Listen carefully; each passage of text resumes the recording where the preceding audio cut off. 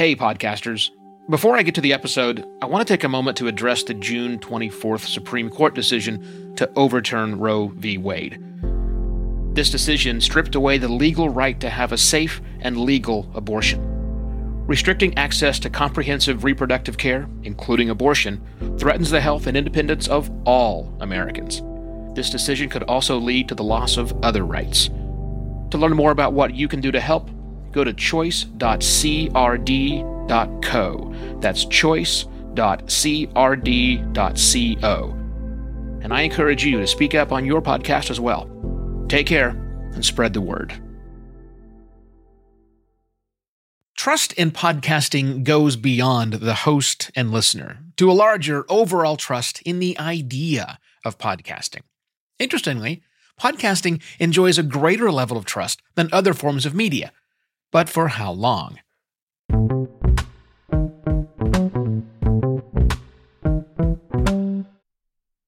Hello and welcome to another podcast Pontifications with me, Evo Terra.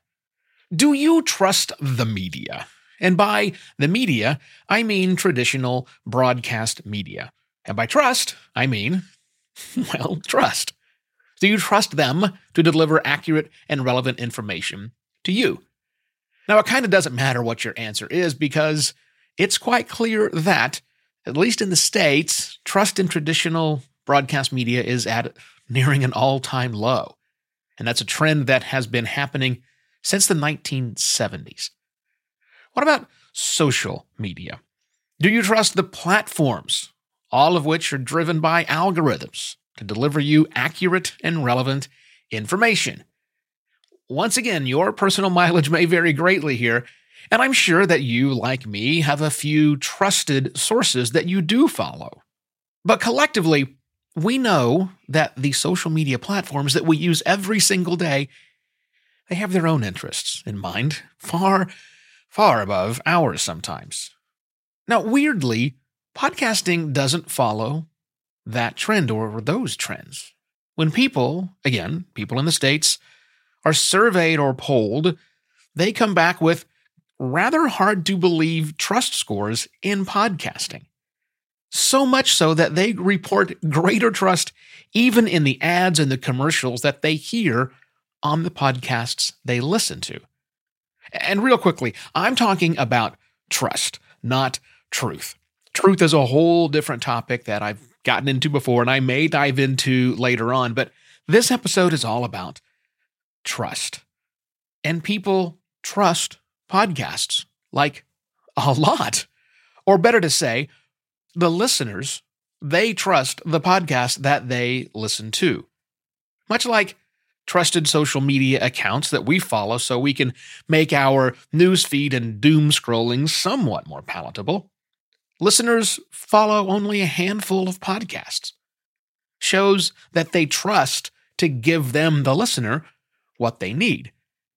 And it's precisely because there's no algorithm behind the scene deciding what episode someone should and shouldn't be exposed to, and also because there aren't multinational media conglomerates all vying for their share of a limited set of channels, frequencies, or shelf space on a newsstand, podcasting has mostly escaped the issues of trust that plague the other forms of media at large.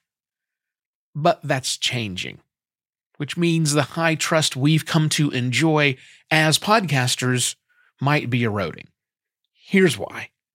But first, this episode is brought to you by Buzzsprout.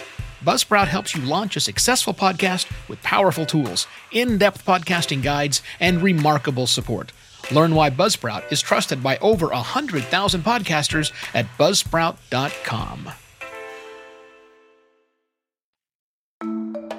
Hey, it's Evo. Thanks so much for listening to Podcast Pontifications, whether you're brand new to the show and to me, or if you've been listening since the very beginning so many years ago. If you like what you're hearing, please share it with another podcaster you know. My mission with Podcast Pontifications is to make podcasting better by inspiring serious podcasters like you. So, if you feel inspired, share the show with another serious podcaster. Send them to podcastpontifications podcastpontifications.com. And thanks again. We're already starting to see some of the problems that cause these, trust problems for consumers of other forms of media starting to worm their way into podcasting, both at the micro and the macro level. At the micro level, we're seeing the rise of celebrity podcasters, as well as the minting of very strong influencer-like personalities having their own podcasts. And as shows like those continue to pull in fans from outside of podcasting, and yes, I will also concede that they do attract plenty of already listening to podcast fans, those shows grow large enough to attract the attention from outside media.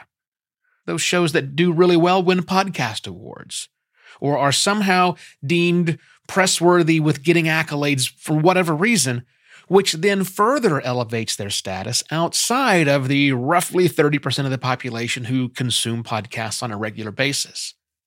Now, that's good for podcasting, for sure, but is it good for the perception of trust in podcasting? It's benign if the podcast hosts, who are at the top, are also benign, but not all of them are. I mean, just take a look at any of the podcast ranker charts and you'll find plenty of shows, incredibly popular shows, that you probably disagree with strongly and would find not all that worthy of your trust. Also, we're seeing continued investment from mainstream media into podcasting, with media properties launching not just podcasts, but entire networks of podcasts that leverage the same biases and points of view in every show and episode they produce of their podcast network that they put out on their broadcast media. Which is fine. I mean, that's them giving their fans what they want, just in a different format. And again, I will state for the record, they clearly have a right to do so. And also, oftentimes, having a very strong point of view and even some biases makes for an excellent podcast. And then there's the investments. The billions of dollars of investments from other industries and players that keep flowing into podcasting, which consolidates voices, enables more rapid production, and also further silos the content we consume. That means a lot more opportunities to get podcasters, if you will, and people in the business of podcasting paid, which is also a very good thing. But I do wonder about the cost to the trust podcasting has enjoyed thus far. Maybe that was just a temporary condition. I hope not. With that, I shall be back directly with yet another podcast, Pontifications. Cheers! Podcast Pontifications is written and narrated by Evo Terra. He's on a mission to make podcasting better.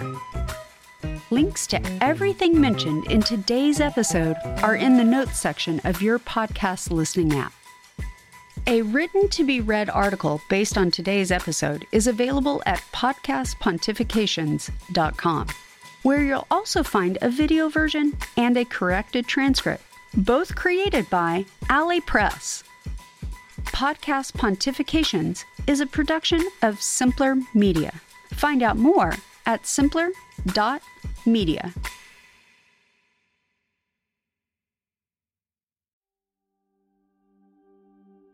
While Americans overwhelmingly support the right of an individual to make their own decisions about abortion, unfortunately, that right is no longer protected everywhere in the U.S. The Supreme Court overturned Roe v. Wade on June 24th. Abortion is a basic healthcare need for the millions of people who can become pregnant. Everyone should have the freedom to decide what's best for themselves and their families, including when it comes to ending a pregnancy. This decision has dire consequences for individual health and safety and could have harsh repercussions for other landmark decisions. Restricting access to comprehensive reproductive care, including abortion, threatens the health and independence of all Americans. Even if you live in a state where abortion rights are upheld, Access to safe medical procedures shouldn't be determined by location, and it shouldn't be the privilege of a small few. You can help by donating to local abortion funds. To find out where to donate for each state, visit donationsforabortion.com. That's donations, the number 4, abortion.com. If you or someone you know needs help, or if you want to get more involved, here are 5 resources. 1. Shout Your Abortion is a campaign to normalize abortion. 2. Don't Ban Equality is a campaign for companies to take a stand against abortion restrictions. 3. Abortion.cafe has information about where to find clinics. 4. PlanCpills.org provides early at-home abortion pills that you can keep in your medicine cabinet. And 5.